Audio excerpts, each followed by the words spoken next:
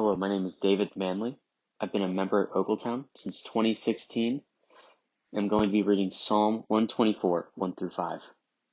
If it had not been the Lord who was on our side, let Israel now say, if it had not been the Lord who was on our side when people rose up against us, then they would have swallowed us up alive when their anger was kindled against us.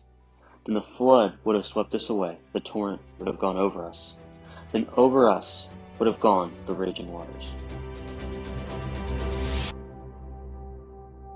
Thank you for tuning in to Listening Up, a podcast devotional of Ogletown Baptist Church.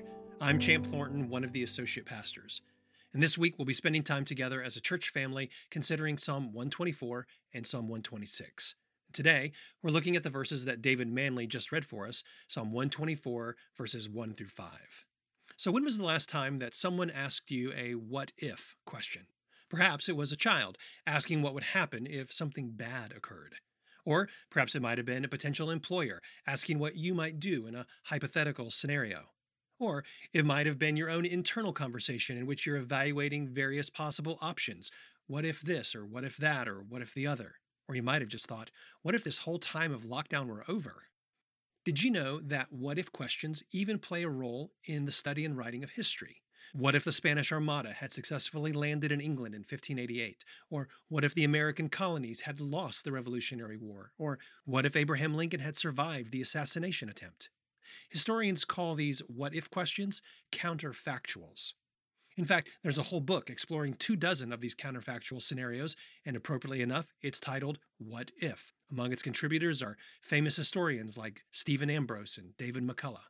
So, one benefit of considering what alternative courses of history might have been is to realize that many turning points in history hang on the smallest detail, the most insignificant occurrence, or as someone has put it, they remind us of the slender thread on which our past hangs.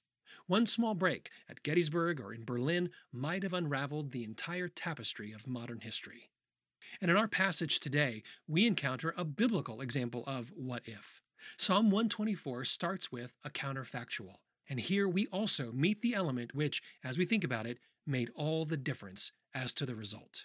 So here's the situation in these verses. First, there was conflict. Verse 2 says, people rose up against us. Second, there was the threat of being overwhelmed, like facing a monster, they would have been swallowed up alive. And third, those who opposed were lashing out in anger. That's verse 3. And according to verses 4 and 5, these three factors could have led to just being carried away, like a surging flood sweeps over everything in its path. Have you ever felt like that? That the conflicts of life were just too much for you, and you found yourself drowning in the relational and emotional currents rushing around you? Well, this would be the case, except for the one missing element. And this element is the narrow thread which changes the outcome. Without this one element, then we would be swept away. What is it? Verse 1 says it, and verse 2 says it again. If it had not been the Lord who was on our side. So even when it seems like people are against us, the Lord, our God, is for us. He's for our welfare. He's for our emotional stability.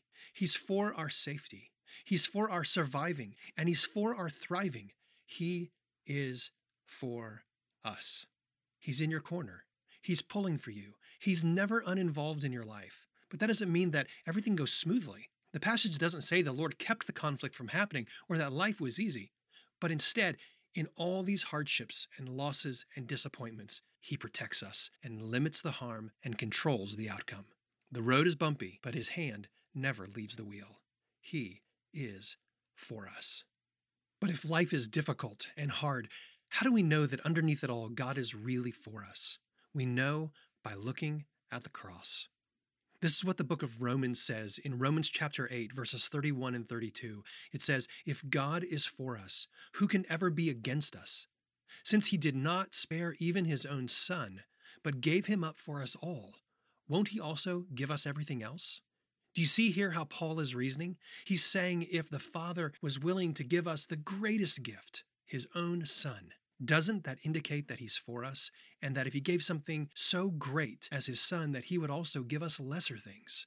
If He gave His own Son, we can know He is for us. So let's go back to our passage in Psalm 124. If it had not been the Lord who was on our side. Let Israel now say, if it had not been the Lord who was on our side when people rose up against us, then they would have swallowed us up alive When their anger was kindled against us, then the flood would have swept us away, the torrent would have gone over us, then over us would have gone the raging waters. Thanks so much for tuning in to Listening Up. If you or a member of your family would like to read the Bible verses at the start of each episode, just email me and we can set that up. I also want to encourage you to visit the Ogletown website for updates, which you can find at ogletown.org/updates. Until next time, let's keep setting our minds on things above.